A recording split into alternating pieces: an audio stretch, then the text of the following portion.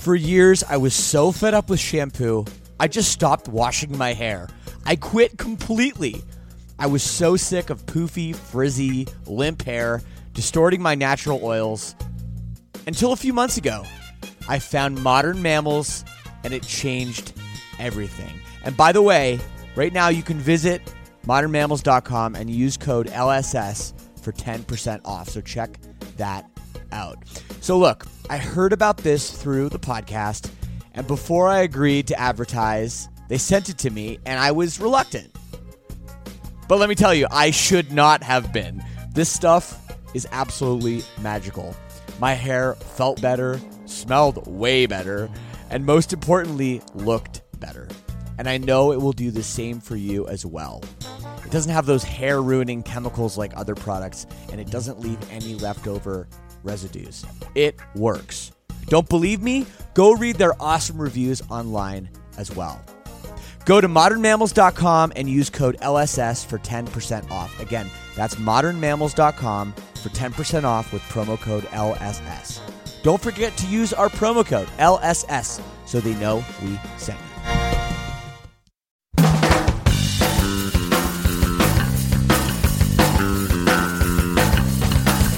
Sick with this, I'm sick with this. Situations I find lost judgment. My own sweet time didn't teach what I found. I didn't recognize simple things anymore. I don't wanna be defeated. I don't wanna be defeated. I don't wanna be defeated. I don't wanna be defeated. We got a good one. What is up, ladies and gentlemen, boys and girls of the world? Hello. Welcome back to another episode of the show. I'm your host, Shane Told, as always. And first off, I apologize for the tardiness of this episode. I know I said I was going to have it up last week. Well, sometimes life gets in the way of living a little bit, to quote Grade. And honestly, this episode is worth the wait. We got a good one. Daryl Palumbo of Glassjaw, of Head Automatica. He's here on the show. It's funny, how you can run in the same circles as bands, and Glassjaw was a little bit before us in a bit of a different scene, but I never met Daryl before. Been a huge fan, huge admirer of everything Glassjaw has done in their career. Maybe an even bigger Head Automatica fan, to be honest. That record, Decadence, what a record. But I never met Daryl before. And I ran into him over in the UK at the Slam Dunk Festival. And I know their drummer Chad, who used to be in Glass Cloud. So he introduced me and we hit it off. And I said, dude, let's do a podcast. He followed through, and here we are on your radio, stereo, Bluetooth device, in your car, headphones, whatever you're doing. We're here together, and it's a great episode. Thank you so much for checking it out. I'm on tour right now. I'm recording this from beautiful Montreal, a city I just love, but I feel like every time I come through here, it's in the middle of the winter, like the dead of winter, when it's just so cold, so much snow, so miserable. So it is amazing to be here in the summer. I can't wait to get outside, take a lovely walk, maybe get some poutine, It is very, very exciting, and it's a great tour. We're playing all over America and Canada with August Burns Red, some of our best friends. They're celebrating 10 years of their seminal release, Constellations. Silent Planet, Garrett, a guest of the show twice. They're playing as well. So get your tickets now. We're just 3 days in, but it has been so much fun. Just such a good time, so chill. And what a show August Burns Red has for y'all. So yes, check it out wherever concert tickets are sold. Before I forget, I want to remind you guys, you can always get in touch with me. I get a lot of emails. I try to reply to all of them. I think I get back to most people, but hit me up, leadsingersyndrome@gmail.com, if you got suggestions for future guests of the show or anything really you want to say. Totally cool. If you want to hate on me, we have that option too. You can call the hate line. You can leave me a message of hate. The number is 657-666 H-A-T-E. Maybe you're going to get on me for getting a little weird in this one at the beginning, but you can thank Steve from Punchline for that. I stole his shtick a little bit because I still think that's my favorite episode I've ever done on the show with Steve from Punchline live at Cinderfest. And yes, I wanted to tell Daryl that he was a certain amount of days old, and also happy belated 14,000 day old birthday to me. I just turned 14,000 days. I think it was just last week. So anyway, everything is wonderful, and hit me up, and that's all good. And you know what? If you want to support the show, check out the Lead Singer Syndrome All Access Club. We're having meetups on this tour just about every city, and it is pretty cool. Yesterday we had a nice one in New Jersey. Tomorrow in Toronto. Oh, that's definitely going to be a big one.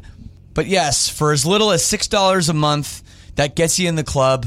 You get bonus episodes, bonus content, more interaction with me, more interaction with other fans of the show. You get stuff in the mail. It really is just a good time. And shout out to all my sinners all over the world.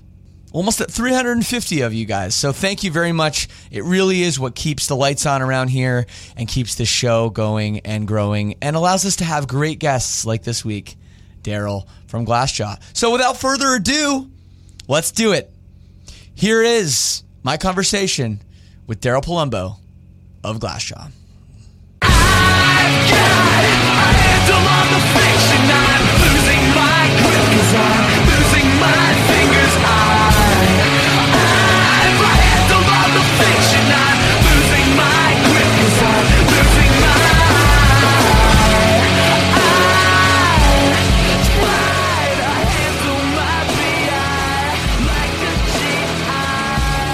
Hey, man. Hey, Daryl, how are you? Chilling. How you doing? Good, dude. Good, man. Nice to talk to you.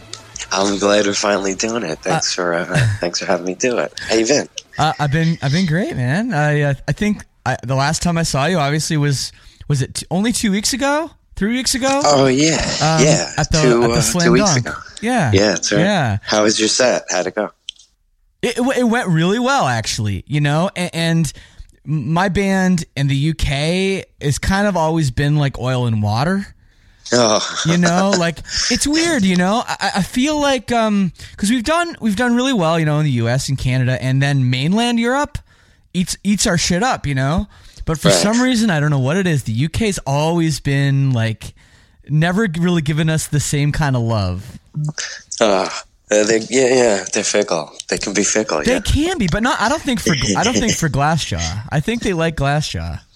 a little. So I mean, yeah, they were always. They seemed nicer to us than our own country did since we were young. Definitely. Right. So you guys had a good set. The weather was so miserable that bad. We were trying to stick around, but you know how it is. Like you fly in for the show. We have a hotel room like 45 minutes away. It's like we got to get the fuck out of here. We got nowhere to It's go. the worst. Yeah, it's the worst. I hate that. But it It's went the worst well. thing in the world.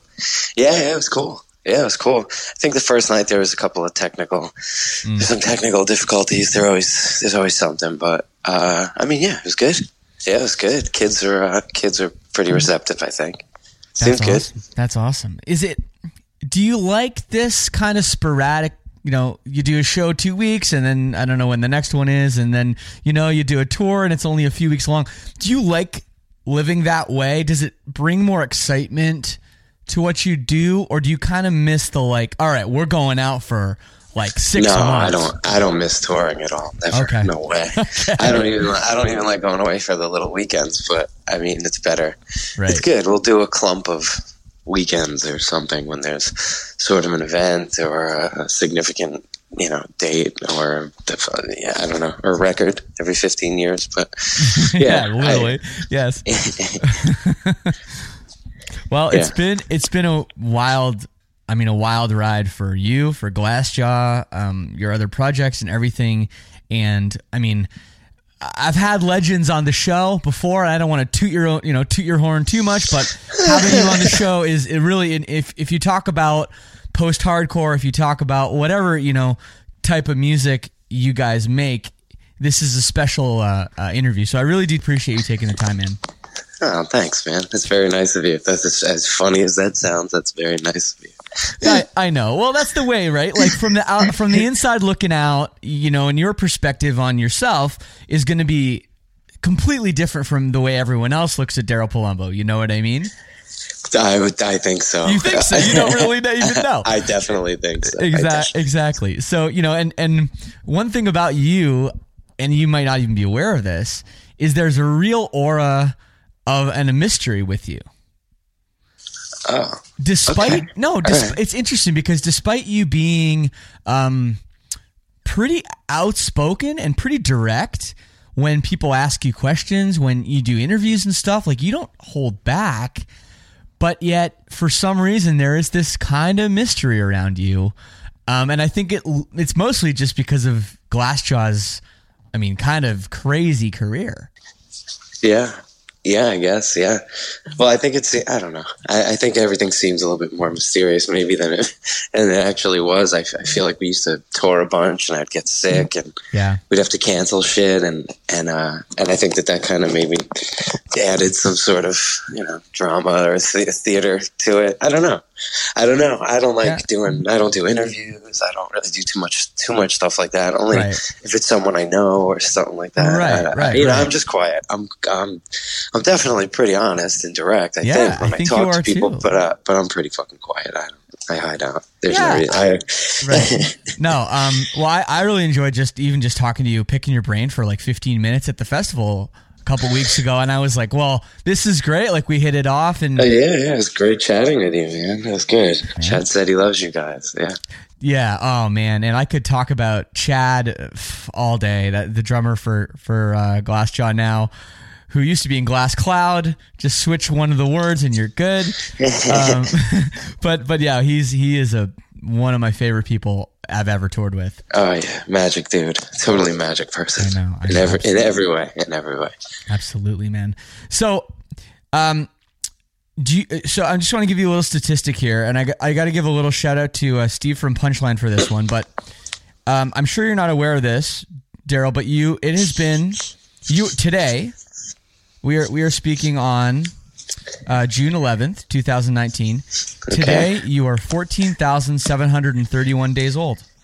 That's a lot of fucking days. Yeah. Man. So you're going to turn 15,000 days old on Friday, March 6th, 2020.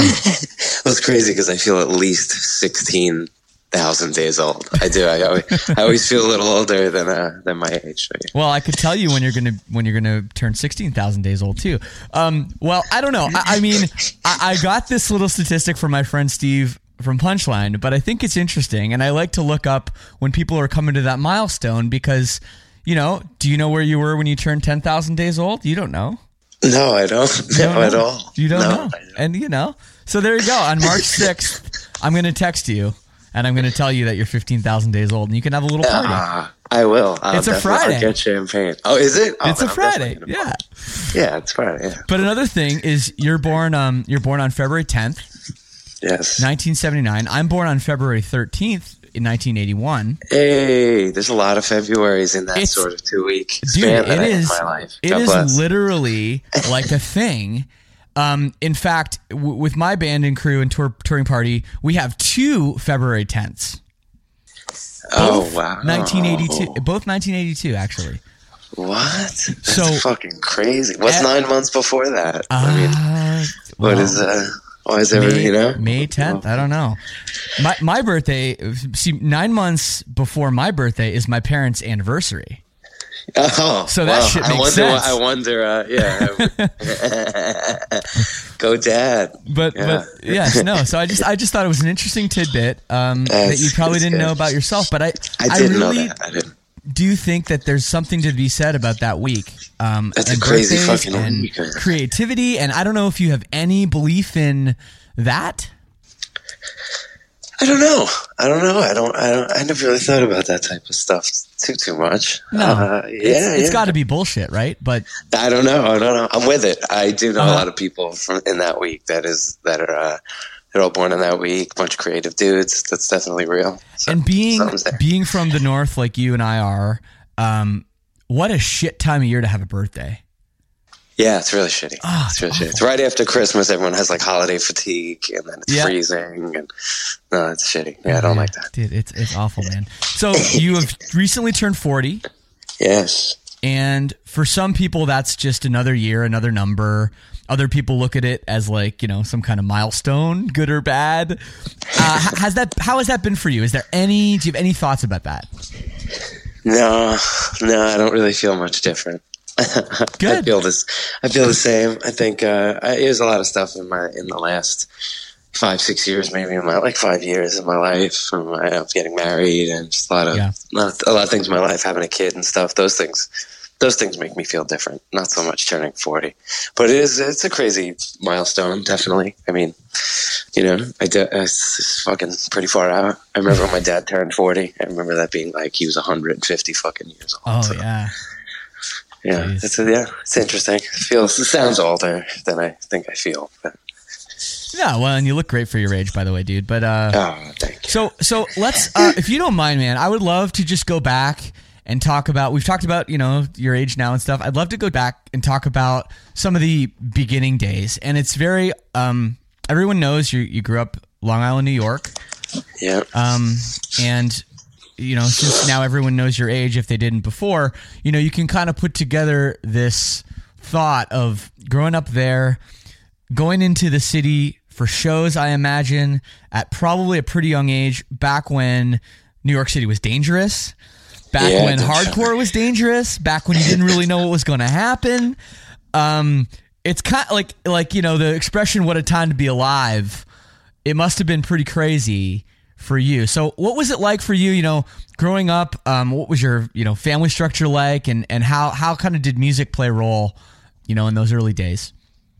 I had a musical family. My dad and his brother, really musical dudes. My mom's brother, who was way younger than her, was sort of like cool young uncles into, you know, badass hard rock and crazy prog and pot smoking music and shit like that. Right. You know, Emerson, Lake and Palmer and Zappa and fucking Sabbath and all this really like far out psychedelic, heavy distortion, you know, distorted guitar shit. And then my dad was just super musical in my house. You know, he was just always playing music and playing with people, and there's a lot of R&B and British Invasion stuff and new wave, and that was kind of a big. Yeah, singer-songwriter stuff. You know, my dad dug all that shit. He played a lot of guitar and, and drums and sang, and so it was just kind of there. My parents had me take, you know, piano lessons at a really young age, just the obvious. I feel like it's sort of a thing that there's a lot of people on Long Island that go through that same thing. I think a lot of just Long Island, far out east on Long Island, the Queens, it's just like a big... You know, a lot of Jewish and Italian dudes are all just like taking piano lessons, guitar lessons, getting into thrash metal. I think I was just pretty stereotypical for the way it was, but I think I was just, you know, typical blue collar, working class, Long Island family. Did you have brothers my and dad was sisters? just into music. No, Only nobody child? was just me and my mom and my dad. But me and my dad were close. We were very close my whole life. So he was like music, just like nonstop. Music and showering me personally, I guess, with it, because it was just me and him. You know? Yeah. So just classic rock, new wave, stuff like that. Cool. So then, how did you find, you know, hardcore punk rock? Obviously, what's, you know, led you to your life's work. Well, I think a lot of it was without him maybe realizing it, like the edgier sort of old punk stuff, you know, a lot of the earlier new wave, post-punky things that he might have had around. A lot of it looked edgier, more crazy, sloppy artwork, and a little bit more sort of political or edgy sort of lyrics and messages. The Clash, some Squeeze stuff, and Graham Parker, a lot of like weird shit that could have been a little punk, just because I think that was just in the air maybe at that point in time, and just like. That sort of shit, and the Clash it always stuck with me. It's like, this was obviously punk. I guess I understood that. I wrapped my head around it. I knew the look of, you know, Sandinista came with like a big poster sort of magazine and shit. Like, I just knew that stuff always stuck. It kind of always stuck with me, just like being wild. Yeah. I was being really fascinated by like Pete Townsend smashing a guitar. Mick Jones or Joe Strummer, whoever it was, smashing the guitar on the cover of London Calling. Like, those things are like very impactful images for me. Just remembering the look of live instruments and and just that the wild sort of approach to it all seems to really come across to me as a little kid in photographs and in record sleeves and shit. So I guess that carried through. I always dug anything my dad liked. Everything, it was Van Halen, New Wave, whatever the fuck it was, Chaka Khan, a lot of R&B and stuff, whatever it was, whatever he dug, I dug. But I guess on my own, I don't know, maybe like 1989, third grade, somewhere, like little kid style. You go to record stores on Long Island. That's mid 80s, mid 80s to late 80s were like the record store years. And then that time it was like Anthrax and skate music and Thrasher. I think it was the Thrasher issue too, that was like the New Year's issue from like 89 to 90, like when it became 80, like, the last issue of the year or the first issue of the year, whatever it was. I still have it somewhere, but that was kind of like a really pivotal, that specific issue. I think it was like Pusshead had a column, and I think it was called the Puss Zone, right? And he did a rundown of like the 100 greatest punk hardcore records, and I was, I think that was 1989. Cool. Yeah. So like you're doing the top 100 as of then. So everything was like so fucking obscure and so hard to wrap my mind around. I was so young, and these names of these fucking bands that are now just like second nature and are just like define me in so many ways in my own mind. Like I think of these band names, I think of me young and feeling it. But like at the time reading this fucking list was like that moment, that issue. Mike Gitter, a dude that worked at Roadrunner, worked at Century Media. He signed me and signed Justin and I twice. He signed a lot of bands, and he still does sign a lot of big fucking bands. He wrote a column too. He did one of like the most famous early era hardcore fanzines ever. And he went on to be an A&R guy and write for Thrasher. He had a column, and his column writing about hardcore that changed my life. So it's pretty much Thrasher, skating, rap, seeing that rap was like very much interchangeable with hardcore and skinheads, and understanding what skinheads really, what that meant, and not, like rather than, getting all that shit and reading Thrasher and fucking skating and wanting to be a skinhead and a skater and a industrial and punk and 9,000 things at once that nobody heard yet. It was all just kind of like happening, and wool hats and graffiti and fucking crazy skater clothes, and I was all of it. It was all of it. It's crazy, that's cool. It's amazing how in those days of of our youth, when at that age there's no internet. If you want a record, mystical. If you want a record, you have to either find like $20 that no one has, like no one who has money, and go to like a store that actually has it and then buy it. And half the time, like it's shit, or you might not like, you know what I mean? You might not know. Oh yeah. You don't want to spend. You had like steal cassettes from your grandparents, and like we would take the fucking train or like the bus or walk to these record stores and trade the records in. Like, if I trade these 5 fucking Sinatra cassettes in, can I get like one Agnostic Front Cause for Alarm cassette? Like that's really real. Like I remember that in like the late 80s, like doing that, like making somebody go on the train with me to the flea market, trade it for Agnostic Front, like Victim in Pain on cassette, or like Liberty and Justice on cassette or something, and Cause for Alarm on cassette, and that shit just fucked me up. Like that was, those are the man. And it's little things, little bits. Like if you can't have a whole band's discography tonight in the next 30 seconds, you have no patience for it. Whereas like 2 random cassettes that could have been complete fucking garbage were the focal point of like an entire 2 years of my life. Like the most like the fucking holy grail is like the cassette with 2 AF albums on it. Whatever it was, Caroline or Combat Record, like it was just like everything, the smell of it. But then meanwhile, like if you can't have, every fucking, Depeche Mode record with all the singles and the remixes in one convenient download in the next 15 minutes, you're mad and you can't deal with it. I need it immediately. It's so true. Like, I know you have a son. So like, you'd say the top 100 hardcore records that Thrasher said in 1989, getting all those records. That's it. Getting all those records at the time is like catching all the fucking Pokemon ever. Every Pokemon ever. Like catching them not even in the game. It's like the odds of catching a Pokemon in real life are the odds of getting the fucking 100 records on the Pusshead, the Puss Zone top 100. Exactly. Exactly. And it's so like I sometimes when I talk about this stuff afterwards, I'm like, oh, am I just like complaining about being an old guy? But what people don't understand was it was fucking fun. Yeah, of course. No, it was never angering. The only thing angering was that good kind of like I can't beat a video game, so I'm angry. But it's like, man, what is better than that? Like I don't have money to buy to buy every fucking cassette on the Victory Records, photocopied. I mean, like, that was my life. Like, do I need to eat lunch this week? No, fuck it. I can get a bunch of candy, kick it, and then in ninth grade, I could spend the fucking $20 on 7 inches, and the handwritten letter from the dude who owned Victory. It was just, dude, man, there was nothing, things don't compare to that. Pouring over the records that you actually bought and consumed. Like, there's records I could probably just recite you, like, the thank you list of the people they fucking thanked. Yeah, me too, man. I mean, that's real. That's real. Now you look it up, you buy a record, you don't even know what the liner notes are. There aren't liner notes. No, there's no liner notes. I mean, if I do, sometimes I'll design a few things for people here and there, and it's always, I think I always try to design my shoot a little too hard. Like, well, this back cover and these images, and then this, you could do this. I mean, like, nobody even downloads a PDF with a record. That just doesn't even exist. There's nothing. It's just a tiny square. Yeah, I don't know what I would do if it was just a tiny square back then. It was like to get a 12-inch or to get a cassette was like very special thing that I wanted to study for a very long time. Yeah, like thank you lists on records. I mean, how do you find out? You find out more bands by reading the thank you list, right? Obviously. So do you remember the first hardcore or punk show you went to? Or like one of the first? I mean, Long Island was like the first one that was like, holy shit, it was like a Silent Majority show. This band Silent Majority from Long Island. They were like the kings of Long Island. Unbelievable band. We were growing up, friends of ours at the time.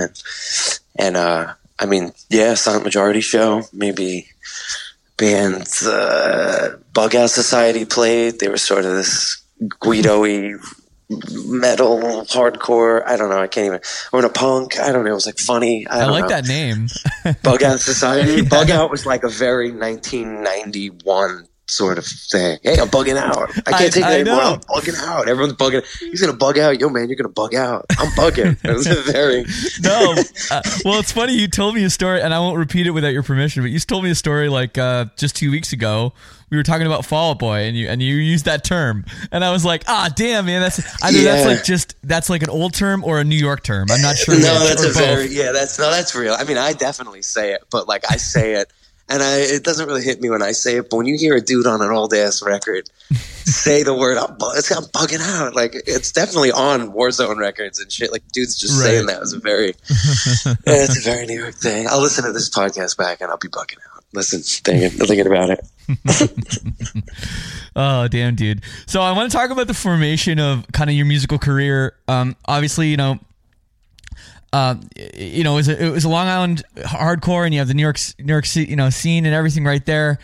But one kind of interesting tidbit that I didn't really realize, I didn't make this connection until like far, far, far later, was one of my favorite bands when I was a kid. And it was the same thing. I found this record in a record shop, was Sons of Abraham.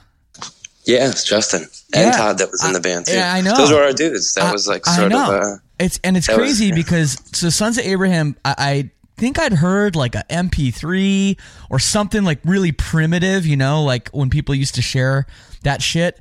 And they were coming to play a show in my hometown of Oakville, Ontario, and I couldn't go to the show and I missed it.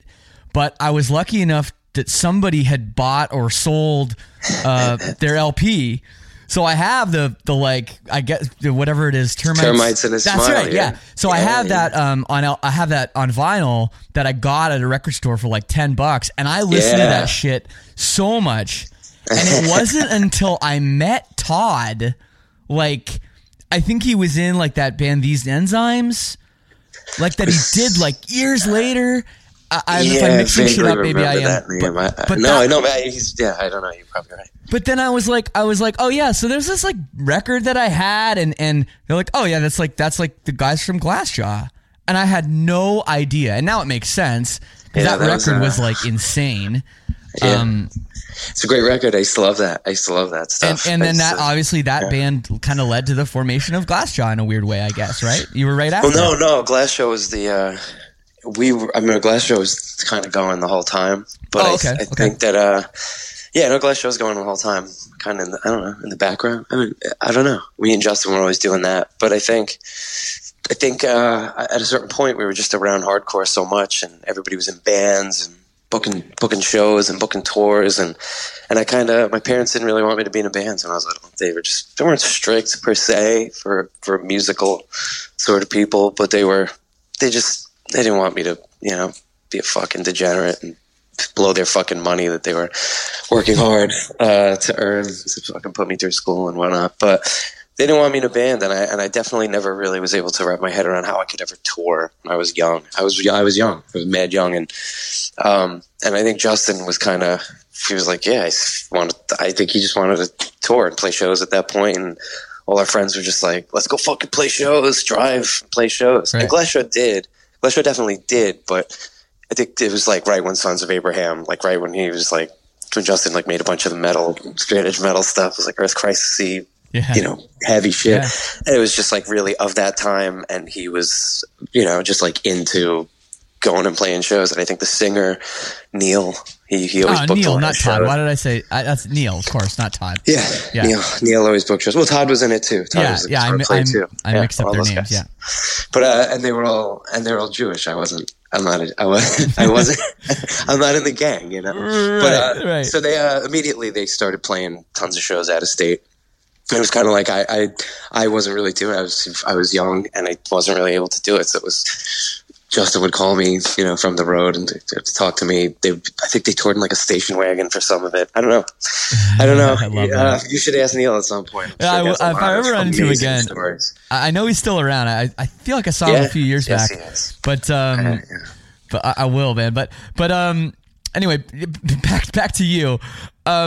So, you say, you didn't really want to tour. You didn't really think you could because of your family. Were your health issues prevalent at that age too, or did that come later? That was early. That was really early. I mean, I feel maybe it was just starting around there, but we were young. I mean, we were just like, I feel like I was a kid. Like I see photos. I've seen photos of Sons of Abraham shows in the last year or so. Like somebody showed it to me and I'm literally in the audience moshing or whatever the fuck it is, and I look like I'm 13, 15, I don't know. I just look really young. So that's a long time ago. No, I guess at that point it was a little before all the me getting sick a lot kind of thing was going on. But that was a little bit later. That was when we really were touring, and it was kind of difficult because I guess what I was going through at the time. But yeah.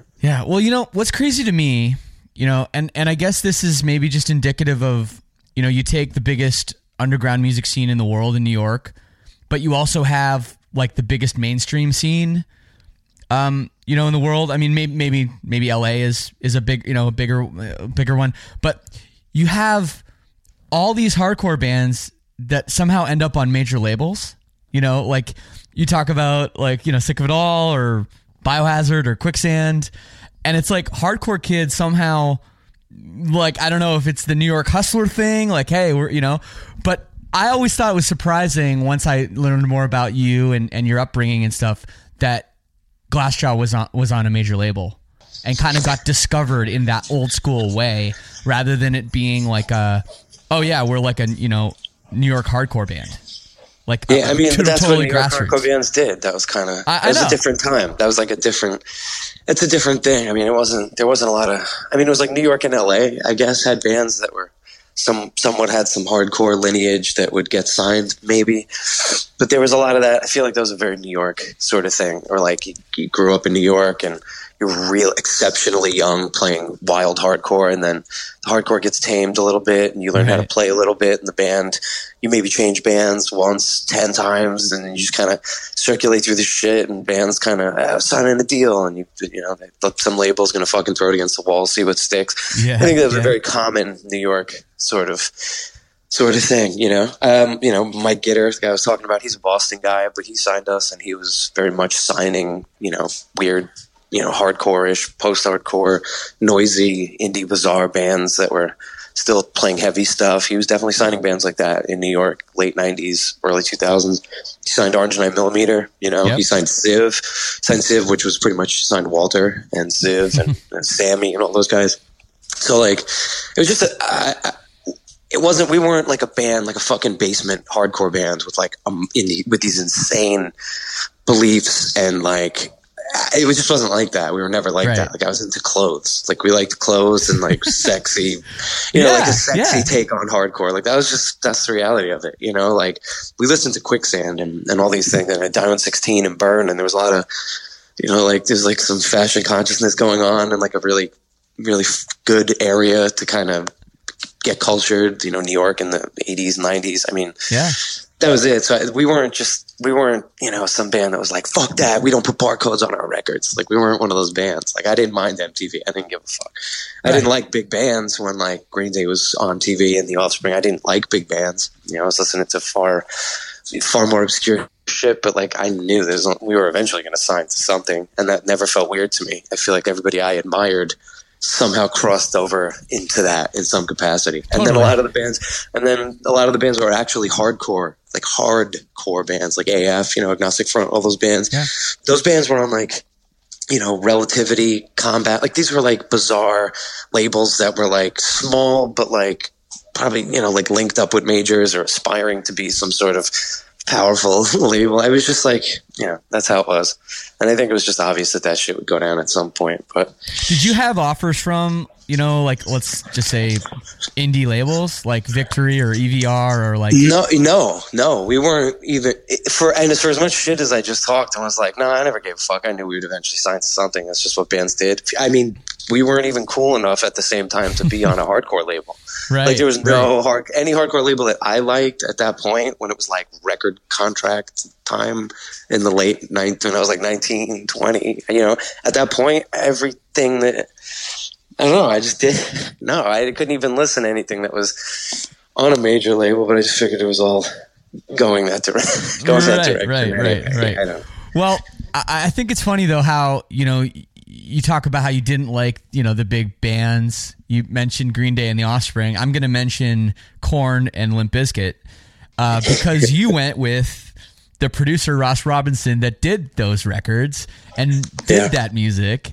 And I just would have loved to be a fly on the wall for like pre-production and what his, interpretation of your music is versus your own, and with like Justin, coming from like Sons of Abraham, like we were wild. I think he just thought it was the same. I don't know. I don't even know what he thought. I don't know.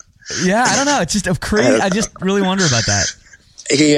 I think he just saw this really unbridled, wild, prepubescent, crazy shit, and I think we just played just decent enough that it was, coherent. It was coherent, like we weren't like fucking crazy, metal virtuosos. That wasn't really what was happening, but I think there was enough sort of like, okay, this is like coherent a little bit. These dudes are wild. It's a little, doesn't look dirty. These guys don't have long hair and green, dreaded, crazy shit with, big ears. Like we didn't look, that's not what we are. And I think there was a thing. He thought you guys was cool. put on real pants, not Adidas pants, right? Yeah. But I think he just thought that we were, I think he thought we were more exciting than we even were. I think we were just really close to like what was going on. Like we were a little bit of Quicksand, a little bit of shit on Gravity Records, a little bit of, Faith No More, a little bit of sort of this, Anthraxy sort of New York heavy groovy thing going. I mean, it was just a lot of things I think we were, and he saw it, maybe didn't know what to make of it and thought we were way more interesting, I think, probably than what we were. But we were just, A producer's job is to give you that confidence too, though, right? He did. Oh, no, I think he did in the beginning. I mean, that was like part of it. Like, this person appreciates us, and it's a person, I don't say a person of power, it's a dude that's like a decade older than us, at least, I think at the time. Mm-hmm. And sure. At least, right? And it was just like, this dude does things, and he recognizes us being good because we feel like we're good. But, that was, I mean, he did. He got us pumped, whether we were good, which I don't think we were very good, and whether he had great taste, which, who knows? He might have just been, the allure of us being not Slipknot might have been a good selling point. Right. That we're just the antithesis of that, But it was just, So with your vocal style, no one really sounds like you. And there's always been bands trying to sound like you. Like I used to say, like, like I love Glassjaw, but fuck Glassjaw, because so many people, like, shitty interpretations of Daryl existed in this in this window of time. Honestly, but was that vocal style? I just imagine you doing that. I don't really know where it came from. Obviously, you've talked about so many bands that influenced you, but I just kind of think about that moment when you go, to make Everything You Want to Know About Silence, and Ross Robinson's there, and you're singing that way in a vocal booth, and like, was he encouraging you? Did he let you do whatever you wanted? Was there not even a conversation about it? Like, no, there was always talking about it. Okay, like, it would be. I feel like it was always like, let's record vocals, and let's watch you record vocals, and let's like get in your head. There was always a lot of that shit. And okay. I don't know. I think I don't know what he thought. I don't know what he thought. I think maybe he just thought I could keep a melody just enough that this is cool, and I was passionate. Yeah, I'm a passionate guy. That's like, even if I'm not nailing something, or if I'm not doing my best, I attack it with passion, and I think that was kind of.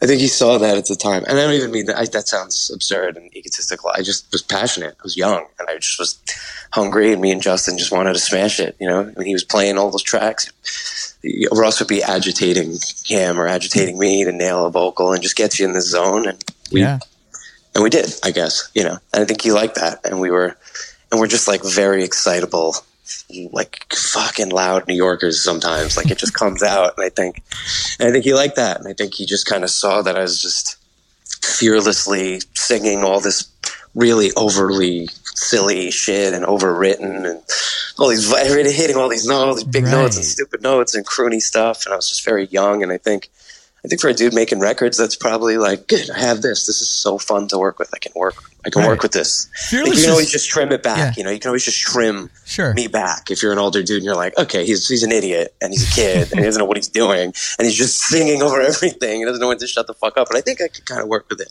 And that, I think maybe he saw that. I think he saw that probably with all of our shit. I think a lot of our shit was just kind of like we were on our way. Me and Justin were just kind of learning it, and he's, as a dude who made records, I'm sure he saw that, and that was probably more fun to work with than other things. I don't know. I really don't know. It seems like 100 lives ago. Well, I know, and I'm like, I know. But I mean, we couldn't talk about it 100 lives ago. That's why we talk about it now, right? That's right. Now we can look reflect. at it back then. Yeah. That's right. Yeah. But you use the word fearless, which is just a perfect word, really, to describe it. And I think that was what made it so impactful, I guess, for lack of a better word, to your fans that heard it, and to everybody, because you weren't scared to write this insane vocal melody with your styling over it, with lyrics that some of which were pretty questionable. I mean, let's be honest. Yeah, and it was really, really out there, and really in your face, which I think. Well, just weird is good. I liked weird. Right. Like, it wasn't like I was trying to sing in fucking, the Goo Goo Dolls, and it came across like me. We knew it was weird. We liked weird, and there was there's like a, I don't know, a tongue-in-cheek thing a little bit sort of involved in it. So we knew, I liked weird.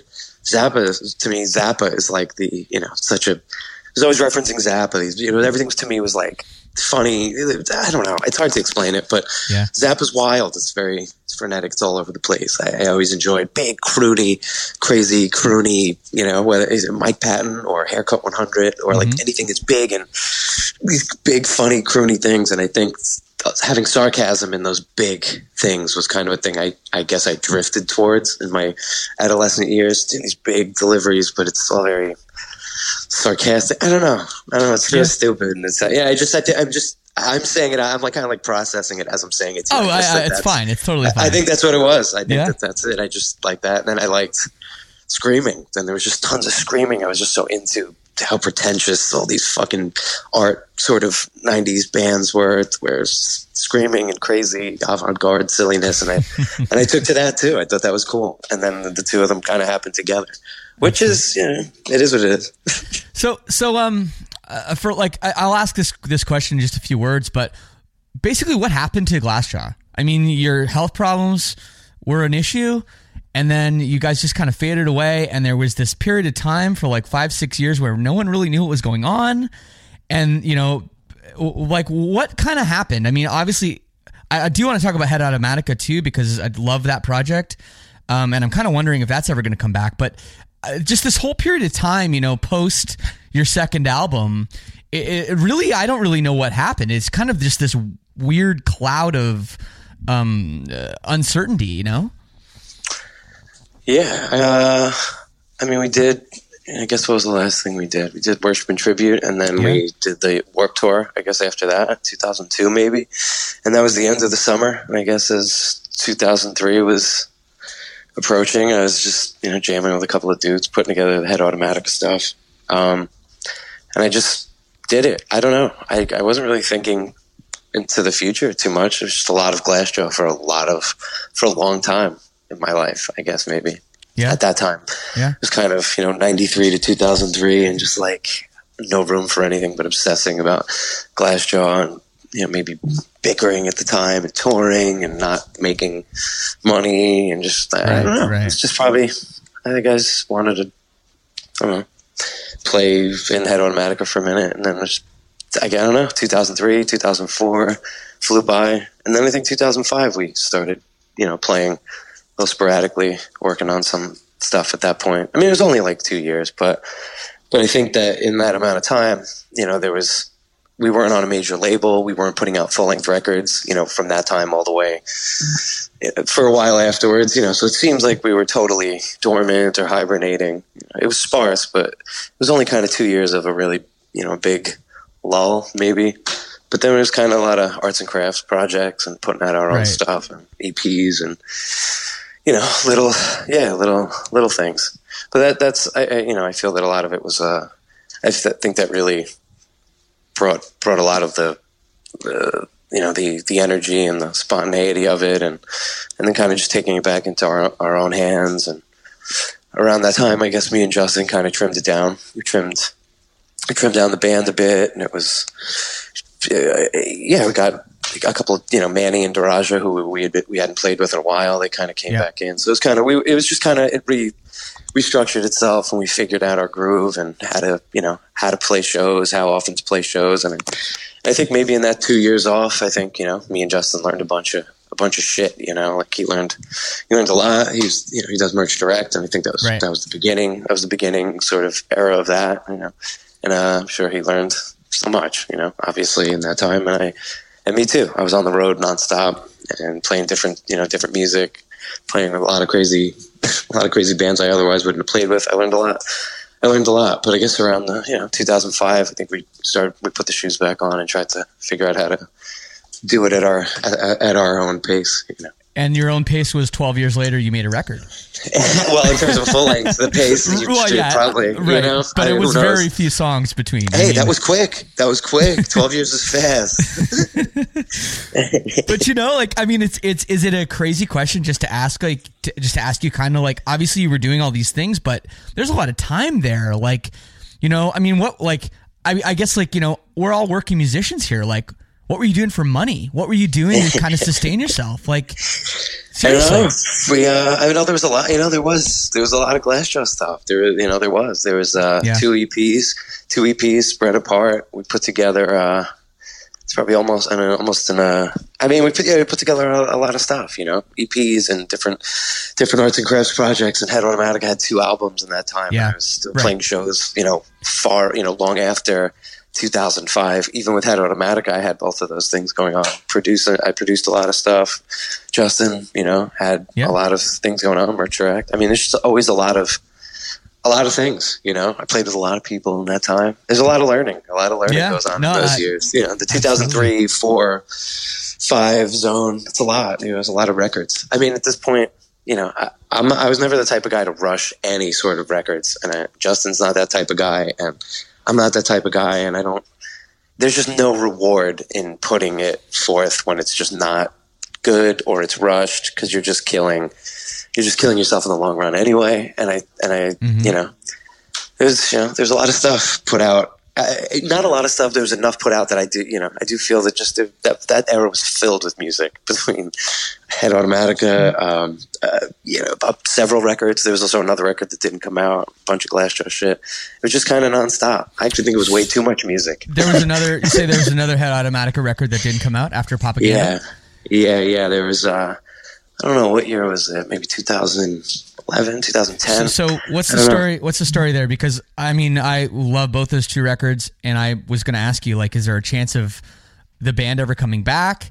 But the record just exists. Is the record available? Like, did it get leaked? No, it hasn't been leaked yet. It's just in your car only. Just in my car. Yeah, well, yeah.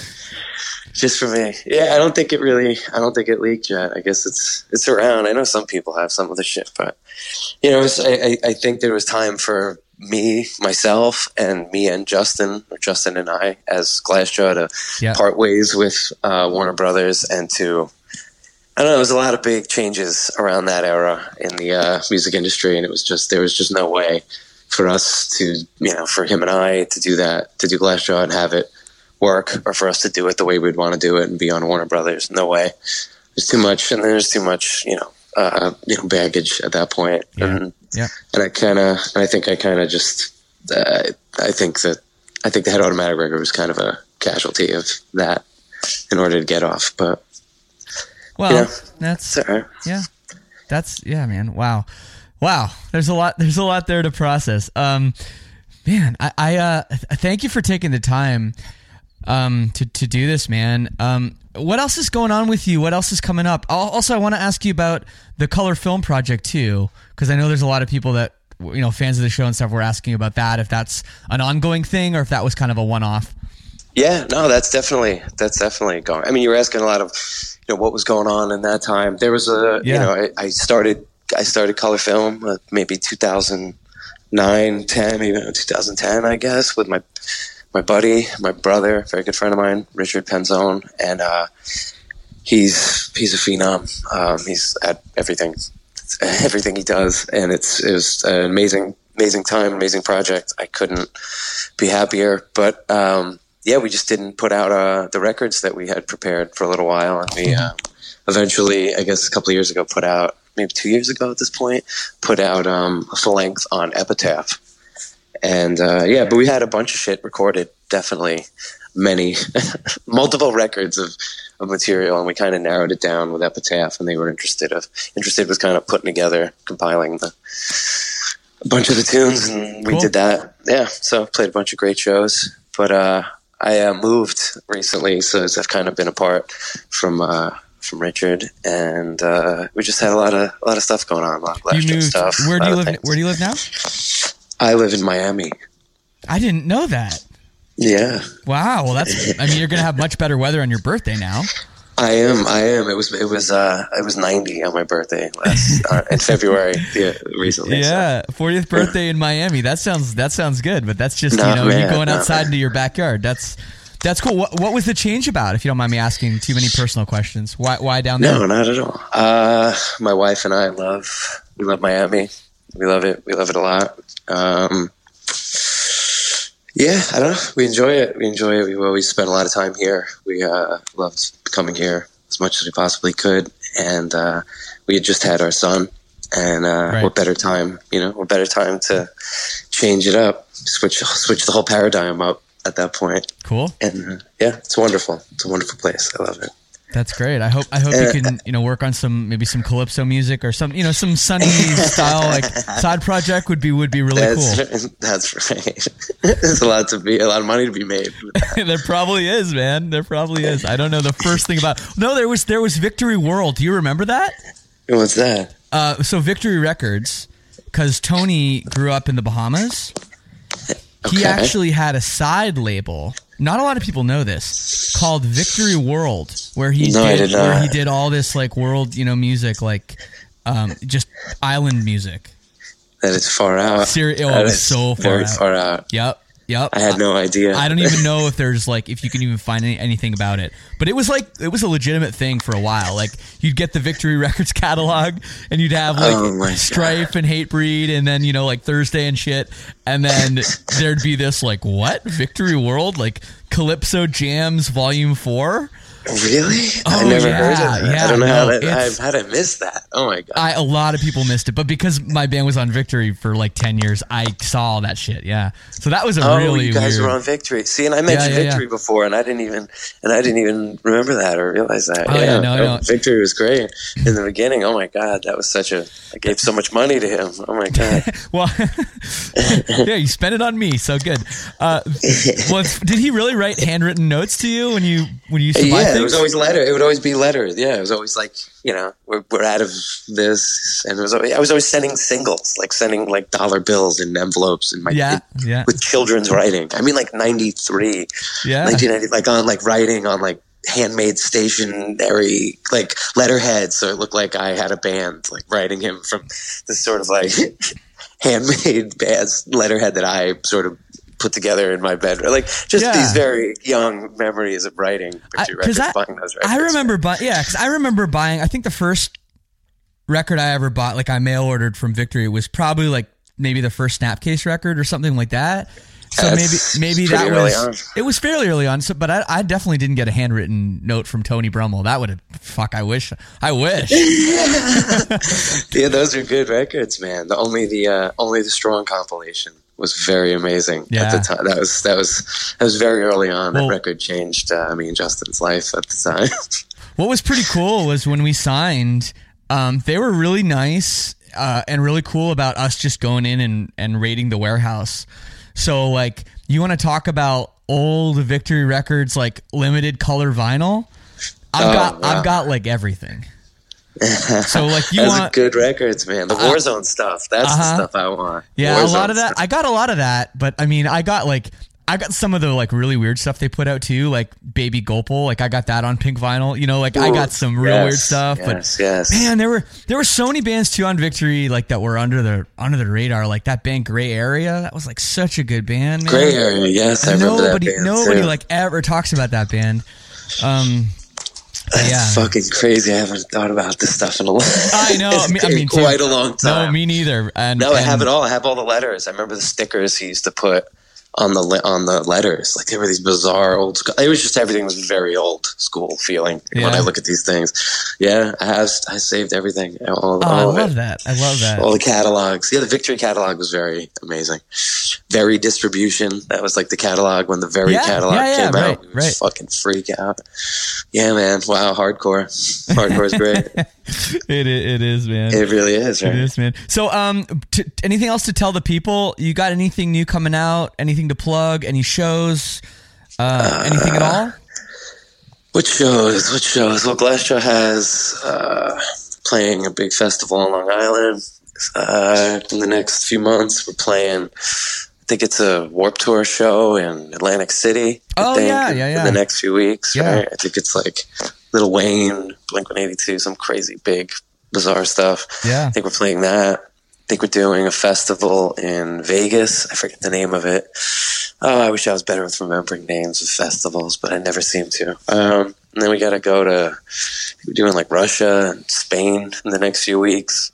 Crazy. Have you been to Russia before? No. Oh boy. I mean, it's very excited. I love it.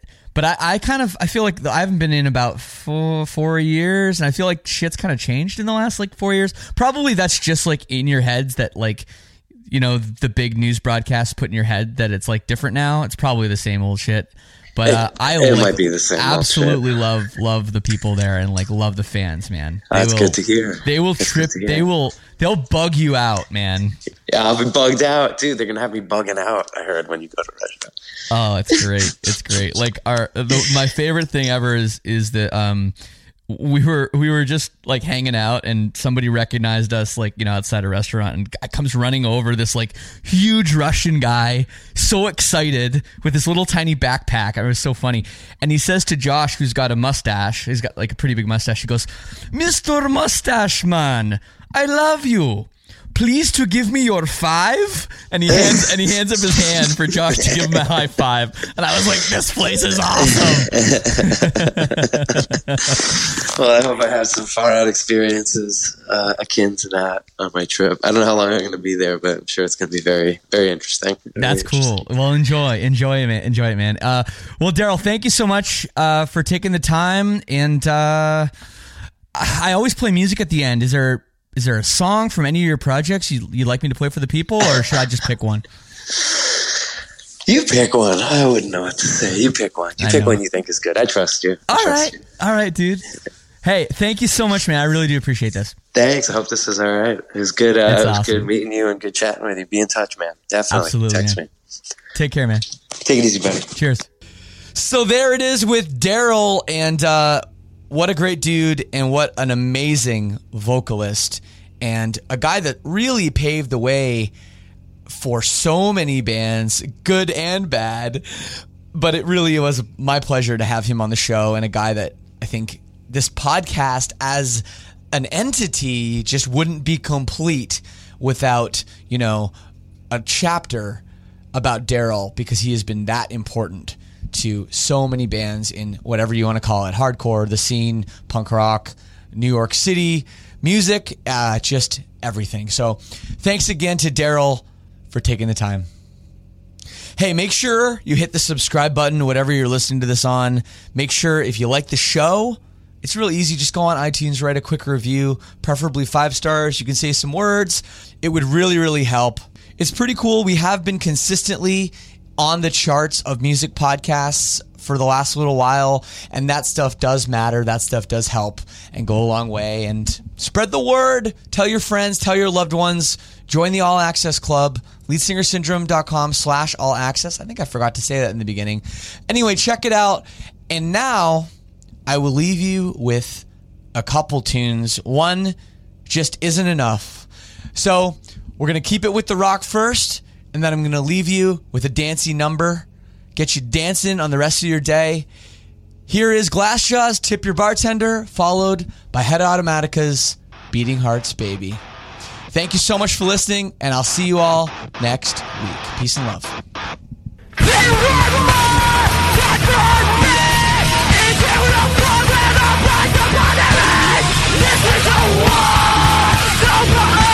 You